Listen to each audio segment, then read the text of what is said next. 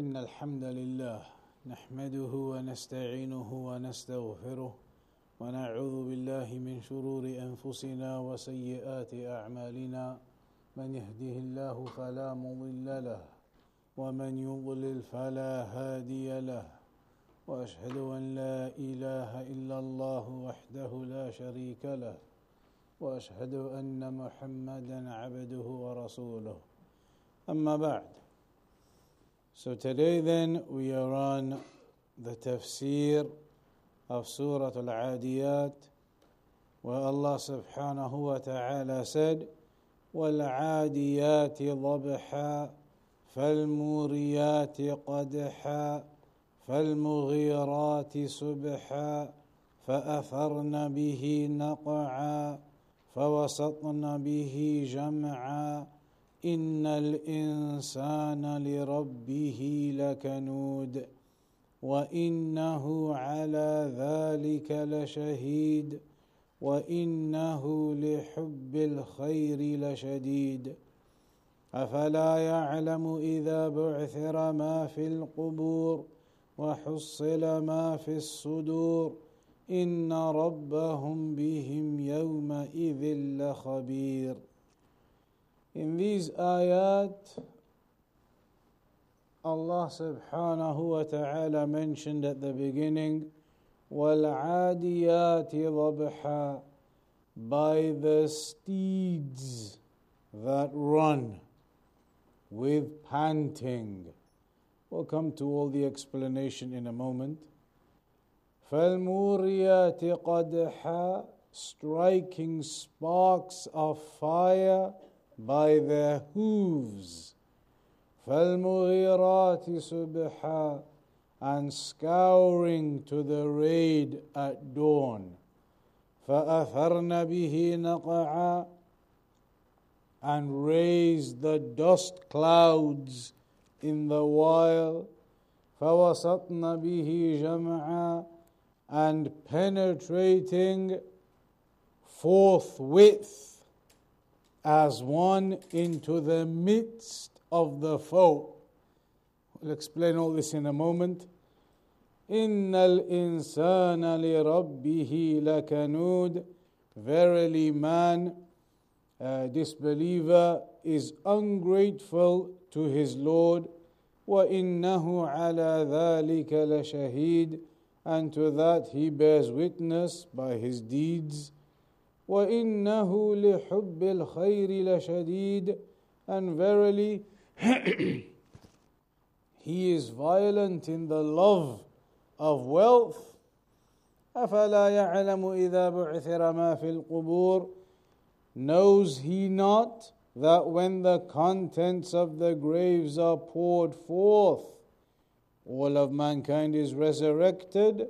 وَحُصِّلَ مَا فِي الصُّدُورِ, and that which is in the breasts of men is made known.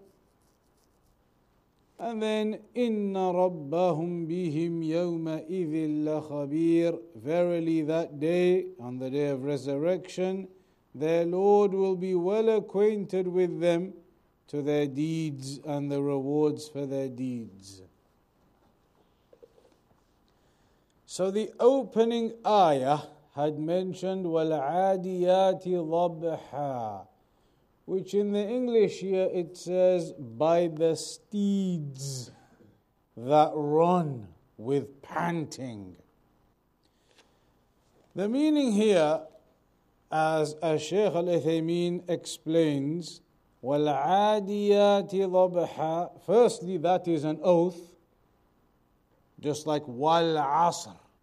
Here it's an oath. وَالْعَادِيَاتِ, it is an oath being taken again. But what is it being taken upon? What is الْعَادِيَاتِ ضَبْحًا? هل المراد الخيل يعني والخيل العاديات أو المراد الإبل يعني الإبل العاديات؟ There are two explanations the scholars have mentioned about al-adiyat, wal-adiyat ضبحا, that it could be talking about horses or it could be talking about camels. It could be talking about horses, or it could be talking about camels.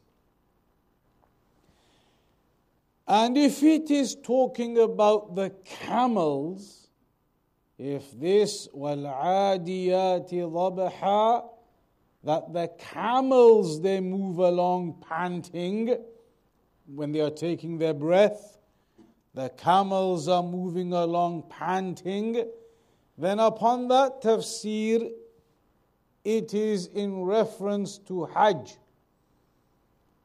فمنهم من قال إن الموصوف هي الإبل والتقدير والإبل العاديات يعني بها الإبل التي تعدو من عرفة إلى مزدلفة ثم إلى منى وذلك في مناسك الحج. So if it means camels, the camels that go forth panting as they move on, then that would be in the context of Hajj. When they went to Hajj and they had riding animals with them, they had camels with them, and they were going from Arafah to Muzdalifah, Muzdalifah to Mina, and they were performing the rites of Hajj, and they had some camels with them. And so perhaps وَالْعَادِيَاتِ ضَبْحًا is in reference to the camels as they go along panting during the Hajj, moving from Arafah to Muzdalifah, Muzdalifah to Mina. That is one opinion regarding the meaning of وَالْعَادِيَاتِ ضَبْحًا, the camels that run panting. واستدلوا لهذا بأن هذه السورة مكية وأنه ليس في مكة جهاد على الخيل حتى يقسم بها.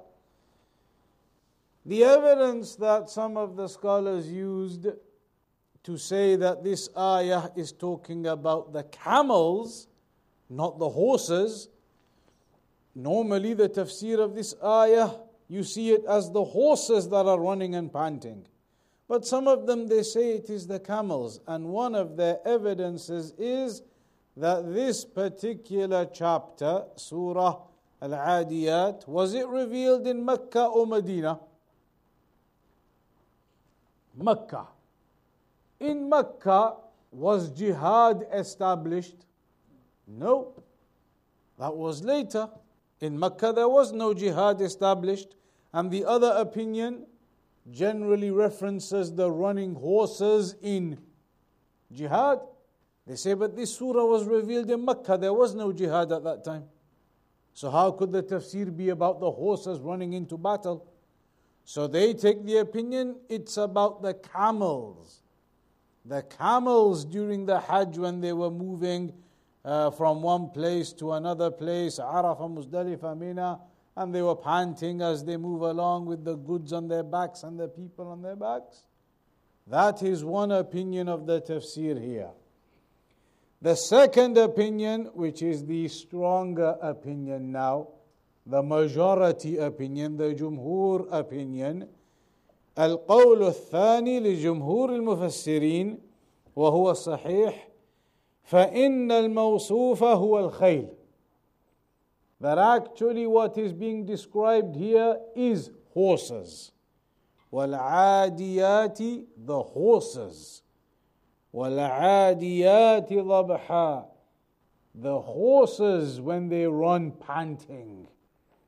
So the oath being taken is upon the horses, and this is the opinion of the majority of the scholars of tafsir.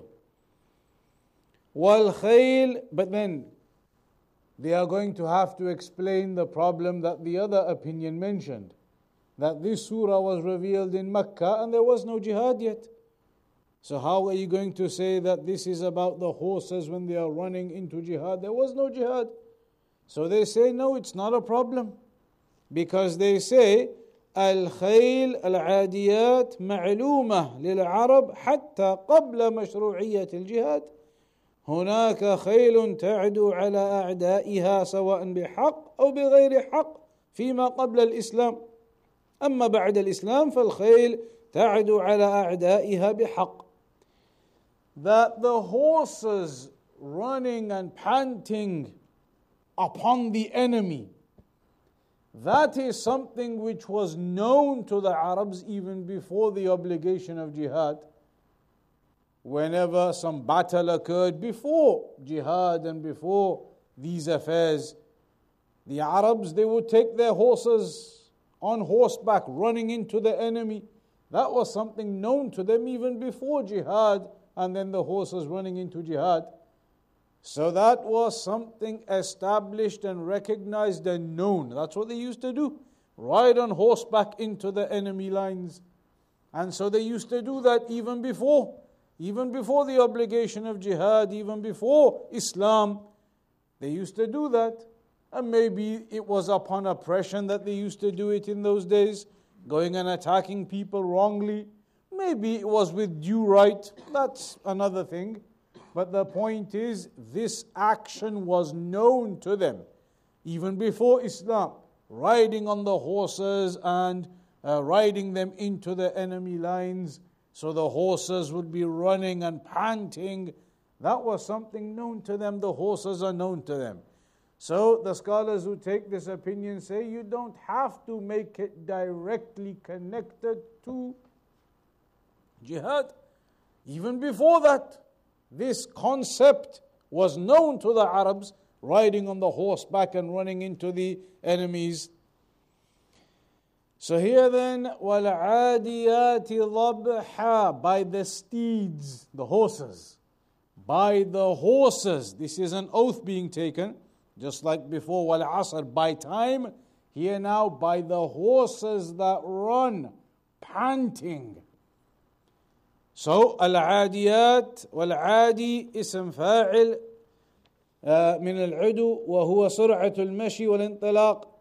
العاديات, it's from the verb in Arabic which indicates moving quickly, running quickly, or walking very quickly. So, وَالْعَادِيَاتِ ضَبْحًا, those horses that are basically running, they are going at speed. And ضَبْحًا is in reference to the panting. When they are breathing, the horses, the panting, that sound that they make, that is the ضبحا. الضبح ما يسمع من أجواف الخيل حين تعدو بسرعة. That is the sound that is heard from the horses when they are running at speed, meaning the panting sounds of the horses. So, al-adiyat, meaning the running horses. ضبحا, panting. So that ayah is an oath by the running horses as they pant, or with their panting. Then, فَالْمُورِيَاتِ قَدْحًا, striking sparks of fire with their hooves, their feet, the horses' feet, striking sparks of fire with their hooves. الموريات من أورى أو وريا بمعنى قدح، يعني بذلك قدح النار حينما يضرب الأحجار بعضها ببعض. This is in reference to sparks flying, meaning the hooves of the horses as they are running and striking the ground, then the sparks they fly. When their hooves strike the ground, particularly solid surfaces, as they are running with speed, then the sparks they fly from their hooves connecting to the rocks and the solid surfaces as they run along. And that is from the severity of their speed as they run along, their hooves striking along the ground, sparks flying when contact is made on the solid surface.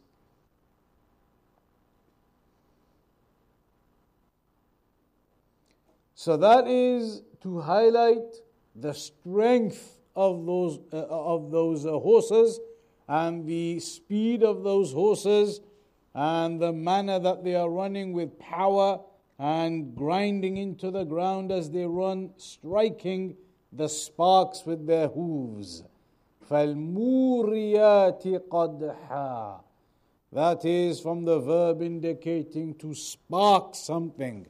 So this is in reference to their hooves sparking when they are grinding or touching along the solid surfaces of the rock as they run with speed and strength. Then فَالْمُغِيرَاتِ صُبْحًا, and raise the dust clouds in the while. Meaning, when the horses are running with speed like that, a large group of them, then behind them there will be a big dust cloud. They will leave behind a big dust cloud as they run forward. So, فَالْمُغِيرَاتِ subha, in fact, no, sorry, and scouring to the raid at dawn. The subha, that's the next section, the clouds. This is scouring to the raid at dawn. فَالْمُغِيرَاتِ subha, in the morning. Scouring to the raid at dawn. Meaning that they enter upon their enemies at the time of dawn. فَالْمُغِيرَاتِ subha, that they go and attack upon the enemy at the time of morning, when the enemy is still in negligence and tiredness and sleep, that they go and pounce upon them at that early time. That is فَالْمُغِيرَاتِ subha. Al-Mughirat subhan, that's the morning. Al-Mughirat, that they go and pounce upon them or enter upon them, attack upon them at the time of morning. Then فَأَثَرْنَ بِهِ نَقَعًا, that is the reference to the dust clouds that they leave behind. The dust clouds, as they run with speed, behind them those dust clouds are formed. فَأَثَرْنَ بِهِ نَقَعًا, and raise the dust in clouds the while. Then فَوَسَطْنَ بِهِ جَمْعًا, and penetrating forthwith as one into the midst of the foe.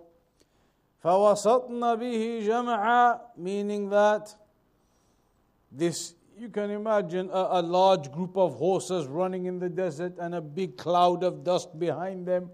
So you have all of those horses in that running together, and they enter into the enemies in those groups and in those formations. In the formations of the horses running together, they penetrate and enter into the enemy lines. فوسطنا أي توسطنا بهذا الغبار جمعا أي جموعا من الأعداء، أي أنها ليس لها غاية ولا تنتهي غايتها إلا وسط الأعداء، وهذه غاية ما يكون من منافع الخيل، مع أن الخيل كلها خير، كما قال النبي صلى الله عليه وسلم: الخيل معقود في نواصيها الخير إلى يوم القيامة. فأقسم الله تعالى بهذه العاديات، بهذه الخيل التي بلغت الغاية، وهو الإغارة على العدو وتوسط العدو من غير خوف ولا تعب ولا ملل. So when it mentions here فَوَسَطْنَا بِهِ جَمْعًا, they enter into the enemy lines as one. All of the horses running with a big cloud of dust behind them penetrate into the enemy line, into the center and the core of the enemy as one group. They go into that. And that's what it mentions, penetrating forthwith, that they go break into the enemy lines as one, into the midst, into the middle of, into the core of the enemy formation.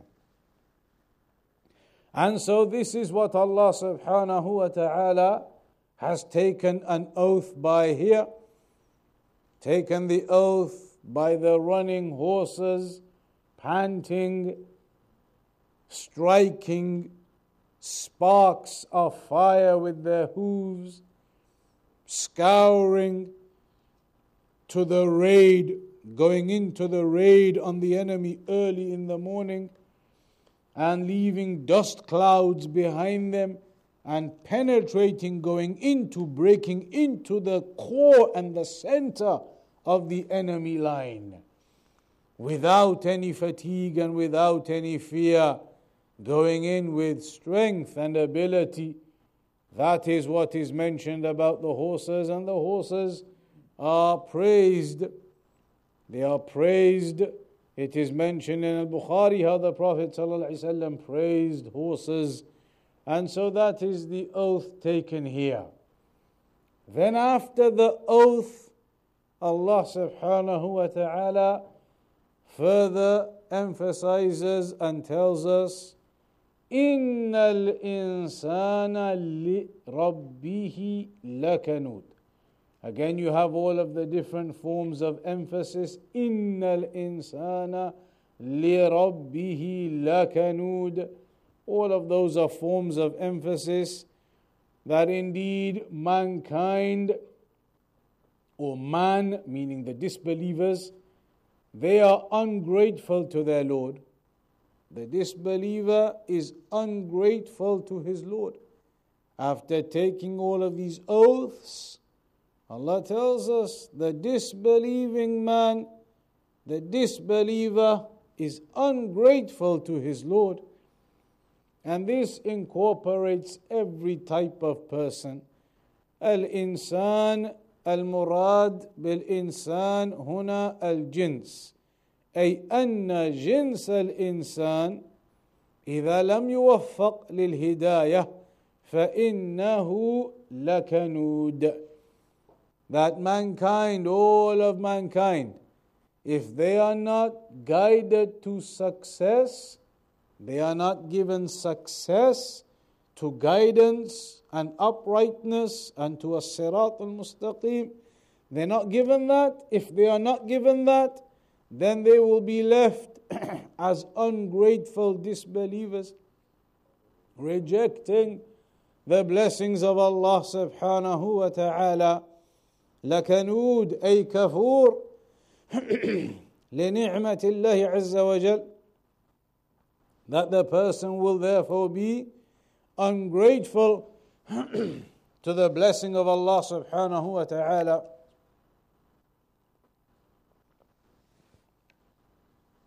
So, إِنَّ الْإِنسَانَ لِرَبِّهِ لَكَنُودٌ. Verily man is ungrateful to his Lord.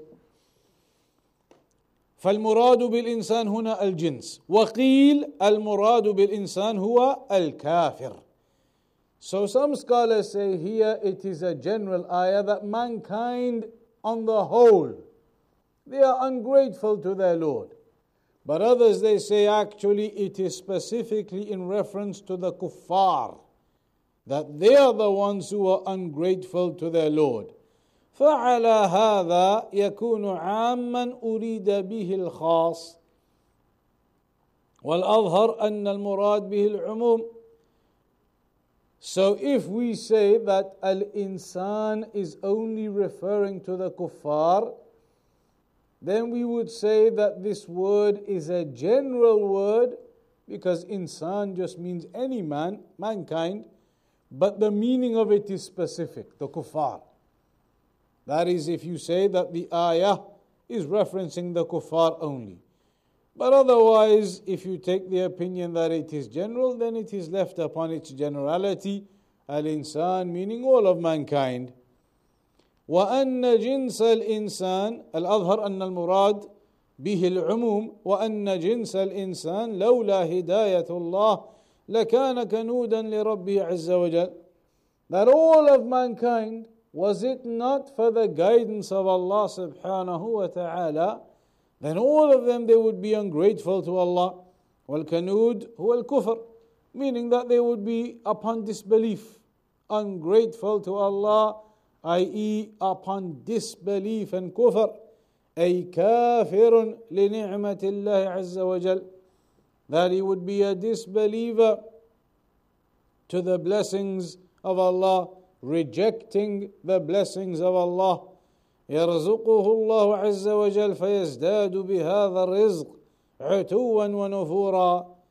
So when Allah subhanahu wa ta'ala bestows upon him rizq, he ends up being arrogant and haughty and rejecting that blessing and denying that blessing to be from the blessings of Allah and refusing to attribute it to Allah. فَإِنَّ مِنَ النَّاسِ مَنْ يَطْغَى إِذَا رَآهُ قَدْ اسْتَغْنَى عَنِ اللَّهِ. Because there are some people who transgress if they think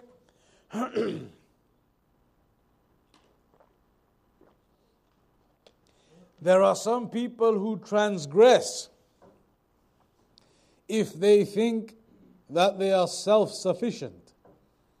They think that they've got everything they need in life. They think they are set. They think nothing can harm them now.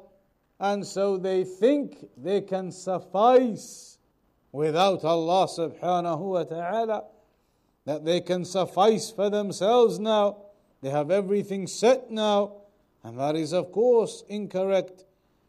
يَجْحَدُ نِعْمَةَ اللَّهِ. And they begin therefore rejecting the blessings of Allah, thinking what they've got is what they've earned for themselves.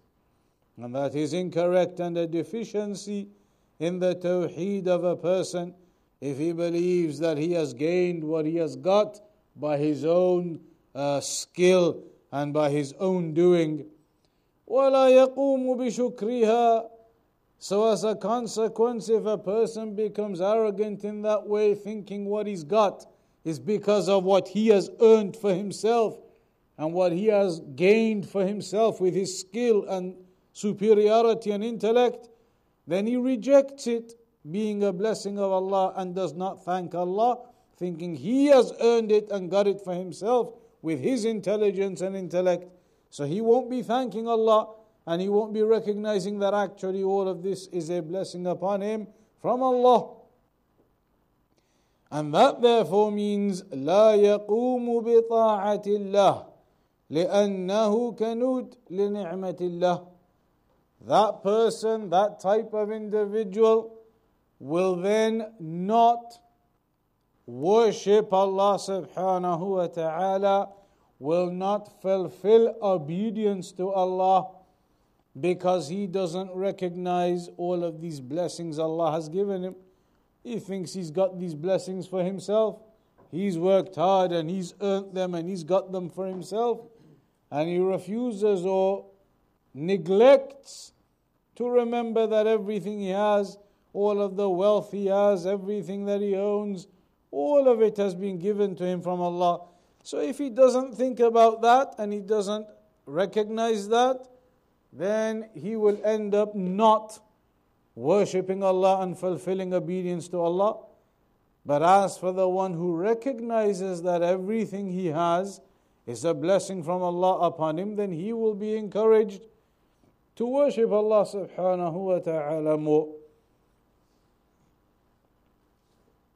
Then Allah says, after telling us that indeed man is ungrateful to his Lord, وَإِنَّهُ عَلَى ذَلِكَ لَشَهِيدٌ.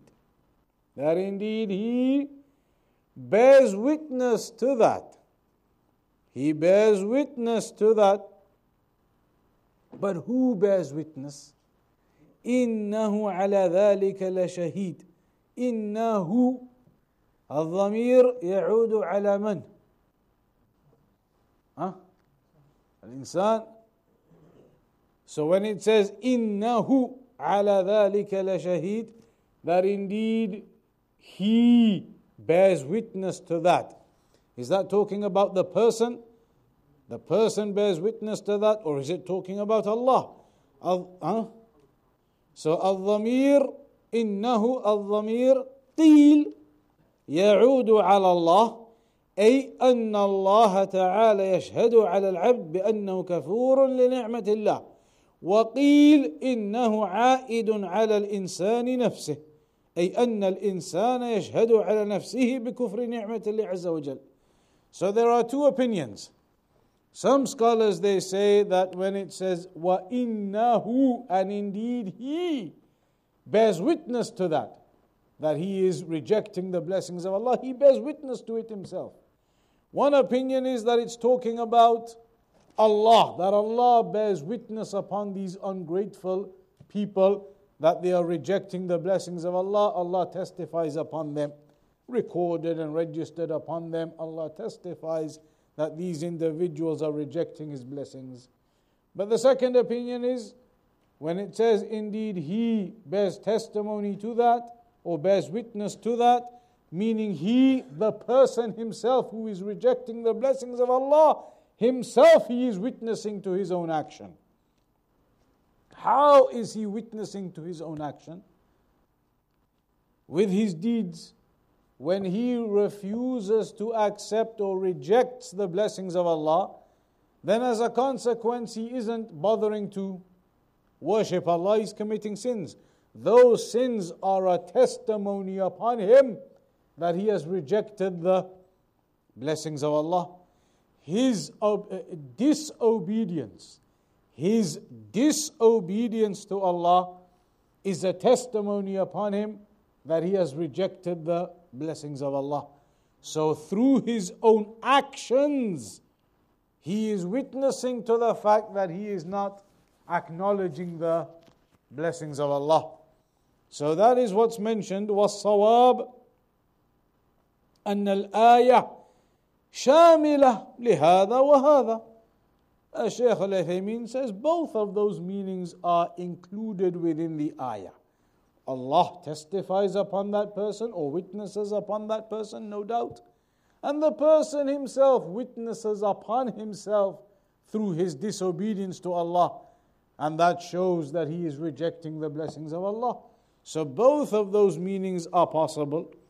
فَاللَّهُ شَهِيدٌ عَلَى مَا فِي قَلْبِ ابْنِ آدَمَ وَشَهِيدٌ عَلَى عَمَلِهِ.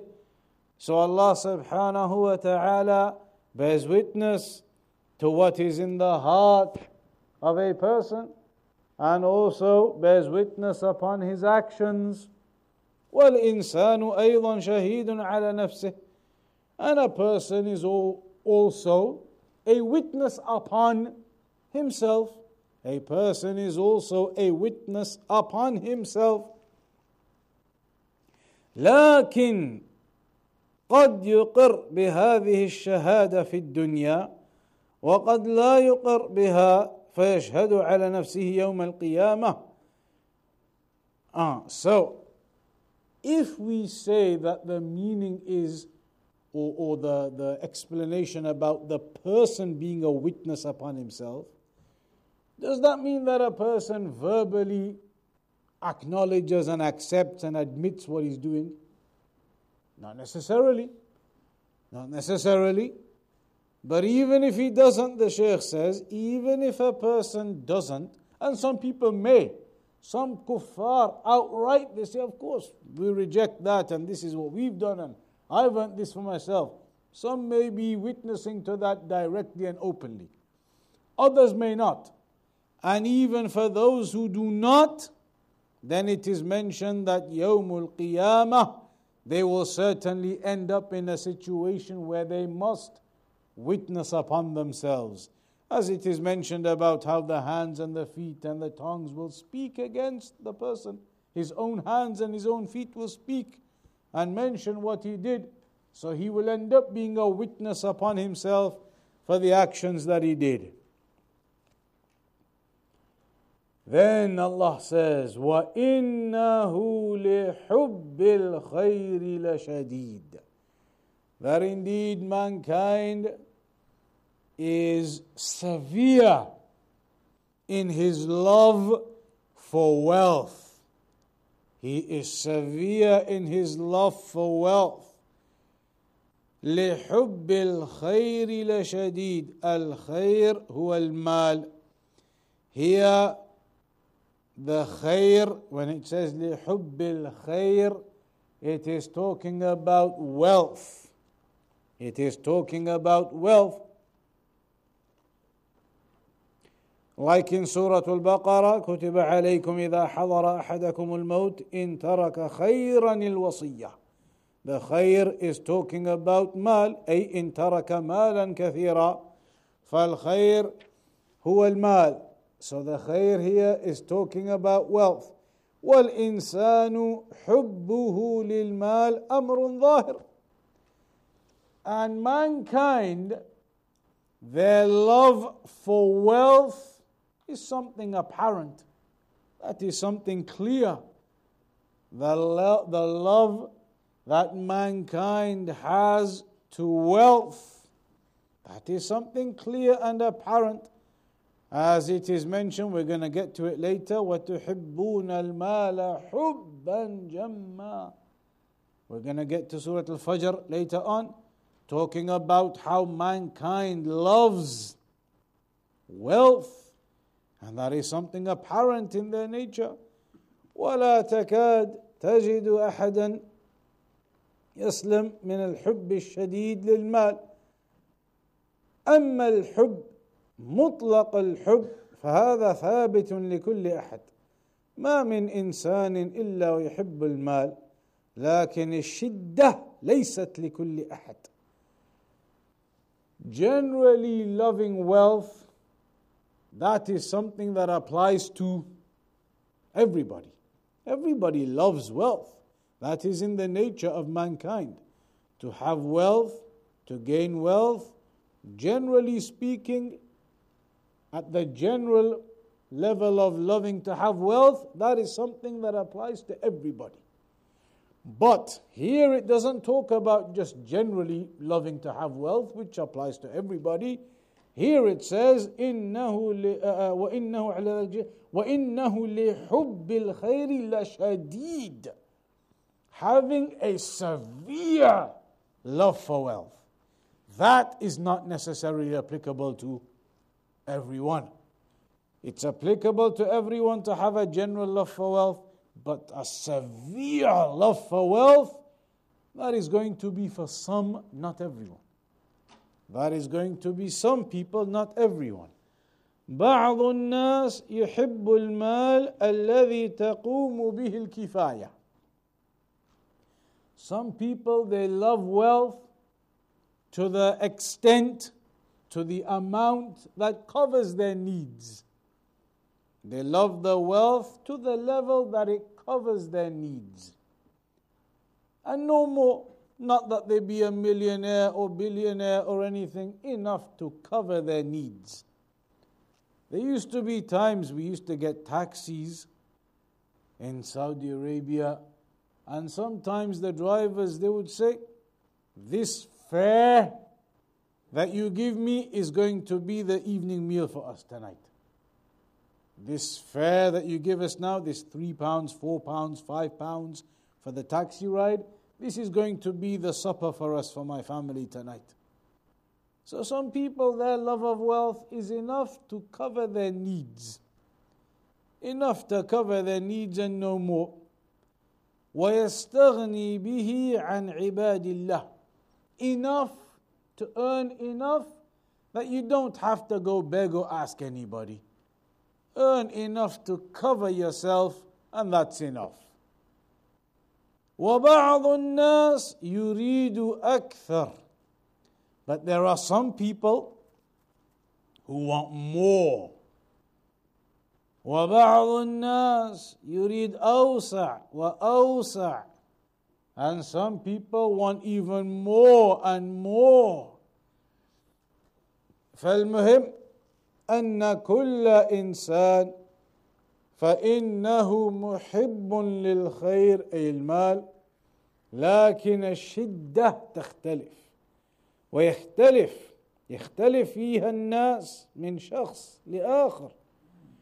So the point is, as Shaykh Al-Uthaymeen says, that every person has a love for wealth, but the severity of that love and the depth of it and the level of it, that's what differs from person to person. There are some people, they work 100 hours a week, not because they have to, but because that 100 hours a week will make sure they get their 100,000 pounds or whatever for that month. I've heard of people, first hand, I know of people who work in jobs, high paying jobs, hundreds of thousands. But look at what they have to do. I know personally firsthand, a person who used to work in a high paying job, hundreds of thousands of pounds, go in at like 8 o'clock in the morning, go to the office, 8 o'clock in the morning, go to the office, work all day, doing the big business deals, multi-million pound business deals with the countries and different companies, writing the reports and doing the accounts and all that all day, to 8 o'clock in the morning, gets to 8 o'clock at night, carrying on still in the office, all night, till 6 a.m. in the morning. This is true. Till 6 a.m. in the morning, so he's been working now 22 hours, go home to do what? To have a shower, and then what? If you're getting hundreds of thousands, you're not allowed to sleep. So then go home, have a shower, maybe get a sandwich for breakfast, 7 o'clock, 7:30, 8 a.m. back in the office to carry on. Need to do that business deal with the company from this country, from that country. But a person must think to himself, hundreds of thousands and hundreds of thousands, but to sacrifice your day like that, as they say, that saying they have in English, you either live to work or you work to live. Some people, they live to work, mashallah. But other people, they work to live. Go and earn what you need and get on with your life and do your talab al-ilm and other things. But other people, their careers and their lives become the goal in that work and salary. And there's no harm in working and earning and getting promotions and getting more money. No harm in that, it's not wrong. But a person must make sure that work and those affairs do not take over your lives to the extent you are no longer memorizing Quran at all, reading Quran at all, attending gatherings of knowledge at all, hadith, sunnah, listening to lectures at all. You do not want to get to that level. A person takes from the dunya what he needs. And then after that you focus on your afterlife. And the dunya as well, it is not like it's exclusive. You are out there working, taking what you need to fulfill your Islamic rights, to fulfill the rights of your home, to spend on your wife, to spend on your children. So it is interconnected in that way too. So here the Shaykh says everybody has a love of wealth, no doubt, but the severity of that love, that's what differs in people. It reminds me as well, I see it sometimes. When you go to, for example, a supermarket or a newsagent or something, and you're waiting in the queue, and you see in front of you a person buys a little bit of shopping, like 15, 20 pounds, and then spends another 10 pounds or 15 pounds on the lottery, the scratch card. I'll have 2 of the yellow ones, 2 of the 500,000 pound ones, 1 of the 2 million pound one. They buy maybe 10. I've seen people in front of me, their whole shopping was maybe 15 pounds, and they are buying 15 pounds of pieces of paper. 200,000, 1 million, 1.5 million, 10 million. Buying the cards, and then as they're walking out, scratching, nothing, throwing it. All the 15 pieces of paper have become, from 10 million pounds they were worth, he thought, they have become scraps of paper on the floor now, nothing else. So the people, their level of love to try and get wealth, you see where they go. And of course that is haram, the lottery and those affairs. So then here, after that, Allah subhanahu wa ta'ala mentions, أَفَلَا يَعْلَمُ إِذَا بُعْثِرَ مَا فِي الْقُبُورِ.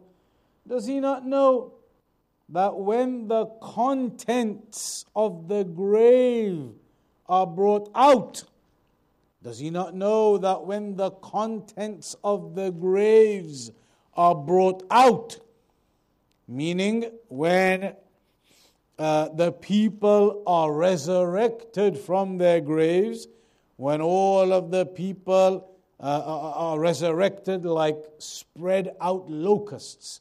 You know, when you have the locusts, well, like you imagine moths or insects, a big group of them flying around, that they will be resurrected like locusts scattered everywhere. And they will all be resurrected in one go, in one moment. So Allah says, does He not know that when the contents of the graves, meaning the people, when they are taken out and they are resurrected, وَحُصِّلَ مَا فِي الصُّدُورِ, and then what is in the hearts of mankind is extracted. What is in the hearts of mankind is then extracted. أي ما في القلوب من النيات وأعمال القلب كالتوكل والرغبة والرهبة والخوف والرجاء وما أشبه ذلك. So then, when the inner intentions and actions of the heart are extracted and become known, your trust, your dependence, your love, your fear, your hope, all of these affairs from the heart are then extracted and become known.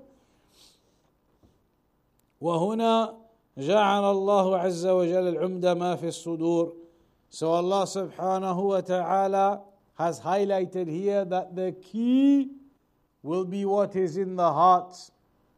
Meaning all of your actions that you do on the day of judgment, you're going to be judged upon them based upon your intentions. All of your deeds, all of your actions, the accountability on that day will be upon your intentions, will be upon your goals and objectives. يَوْمَ تُبَلَ السَّرَائِرِ, as we're going to get to later. On that day when the secrets are made clear, when the inner workings of a person become apparent.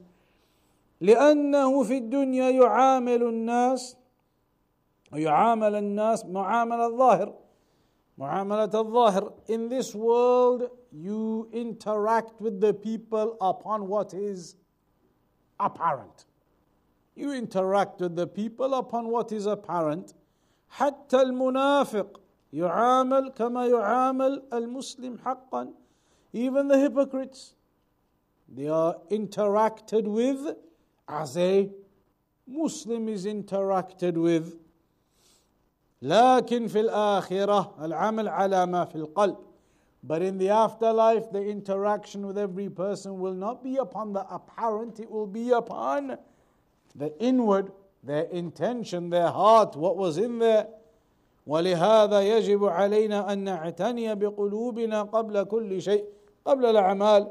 That's why it is important for us all to focus on our hearts before anything else, before even our actions. That your actions, before you even do them, you have to make sure your intention is sincere and correct.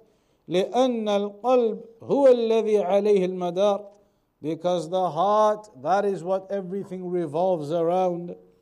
وهو الذي سيكون الجزاء عليه يوم القيامة. And that is what the recompense will be upon on the day of judgment. And that's why Allah said, وَحُصِّلَ مَا فِي الصُّدُورِ, that when the affairs of the heart are extracted and known, مناسبة الآيتين بعضهما لبعض أن بعثرة ما في القبور إخراج للأجساد من بواطن الأرض وتحصيل ما في الصدور إخراج لما في الصدور مما تكنه الصدور. So these two ayat, they are connected. One ayah is telling us أَفَلَا يَعْلَمُ إِذَا بُعْثِرَ مَا فِي الْقُبُورِ. That's when the physical bodies are taken out of the grave, the apparent, the physical bodies. Then وَحُصِّلَ مَا فِي الصُّدُورِ, then the internal is thereafter extracted. So the external is extracted, the bodies, then the internal is extracted from them, from their hearts and what is concealed within their hearts. فَالْبَعْثَرَةِ بَعْثَرَتْ مَا فِي الْقُبُورِ. So the resurrection will be to extract what the earth is hiding, and then afterwards from the chests will be to extract what each person is hiding. And all of that then becomes clear. So then Allah says at the end, إِنَّ رَبَّهُمْ بِهِمْ يَوْمَئِذٍ لَخَبِيرٌ. Indeed, Allah subhanahu wa ta'ala on that day will be well acquainted with them, meaning Allah will know everything about them, all of their inner workings, their intentions, their heart, all of it will become known. أي إن الله عز وجل بهم أي بالعباد لخبير. That Allah subhanahu wa ta'ala will be all knowledgeable of them. وجاء التعبير بهم ولم يقل به مع أن الإنسان مفرد. The ayat so far had been talking about one person. All of the ayat were in the singular. If you notice, إِنَّ الْإِنسَانَ لِرَبِّهِ لَكَنُودٌ. A person is ungrateful to his Lord, and then he testifies to that, and he loves wealth severely. It's all one person. He this, he that, he this. All of these ayat are talking about everything in the form of one person, in the singular. But in this final ayah, it comes in the plural, that indeed your Lord will be all knowledgeable of them. How has it become plural here when all of the context of the ayat was in the singular before that? لم يقل به مع أن الإنسان مفرد باعتبار المعنى، أي أنه أعاد الضمير على الإنسان باعتبار المعنى، لأن معنى إن الإنسان أي أن كل إنسان. So obviously here that Allah will be all aware of them, it is contextually accurate. Because in the context of what's being spoken about, even though it's in the form of one person being mentioned, it is in reference obviously to all people. So contextually it is correct to say that, and the pronoun therefore returns back to the meaning that is intended here, that it is indeed all mankind. وَعَلَّقَ الْعِلْمَ بِذَلِكَ الْيَوْمِ إِنَّ رَبَّهُمْ بِهِمْ يَوْمَئِذٍ. So Allah subhanahu wa ta'ala said, on that day Allah will be all knowledgeable of them, meaning يوم الجزاء والحساب. وإلا فإن الله تعالى عليم خبير في ذلك اليوم وفيما قبله. So it says on that day Allah will be all knowledgeable of them, in reference to the fact that on that day they will be given their recompense and reward. Otherwise, Allah is all knowledgeable of all of them even before that day. It is not as though the knowledge of Allah is restricted to that day. That is only a reference that they will be rewarded and recompensed or punished on that day. But as for the knowledge of Allah, then of course it is beyond that and before that and at all times. هذا هو التفسير اليسير لهذه السورة العظيمة. So this, the Shaykh says, is a brief tafsir of this particular chapter. ومن أراد البسط فعليه بكتب التفاسير. Whoever wants to have more detail, then you have to go back to the bigger books of tafsir the Shaykh mentions. But this is just a brief tafsir highlighting to you the meanings of this chapter. Basically, the first few ayat of the chapter were Allah taking an oath by those examples of the horses and running, and that's something well known and praised, the horses in the Arabs. And we know that Allah takes oath by the affairs of honor and dignity. So Allah takes an oath, and then upon that oath tells us these severe affairs of mankind in this world and his love for wealth and rejecting the blessings of Allah upon him. And does he not remember that on that day when they are resurrected, nothing will be hidden, all of his inner workings will be laid bare, everything will become exposed. And so it is a reminder for a person to remember the afterlife and not to be dragged away by the pursuit of this world and the pursuit of wealth, but to remember that it is only what you require that you go for, and in the afterlife you will be tested on everything that you did, tested on your actions and what you did with your life. So a person must balance those affairs. That is a brief tafsir of that particular chapter. Inshallah ta'ala, the next time then, we'll start on the next one. إِذَا زُلْزِلَتِ الْأَرْضُ زِلْزَالَهَا. That chapter will begin from next week then, inshallah ta'ala. We'll conclude upon that for today then. وصلى الله على نبينا محمد وعلى آله وصحبه وسلم. Any questions or anything up to there? All right, next week then inshallah ta'ala we'll start with إذا زلزلت الأرض زلزالها.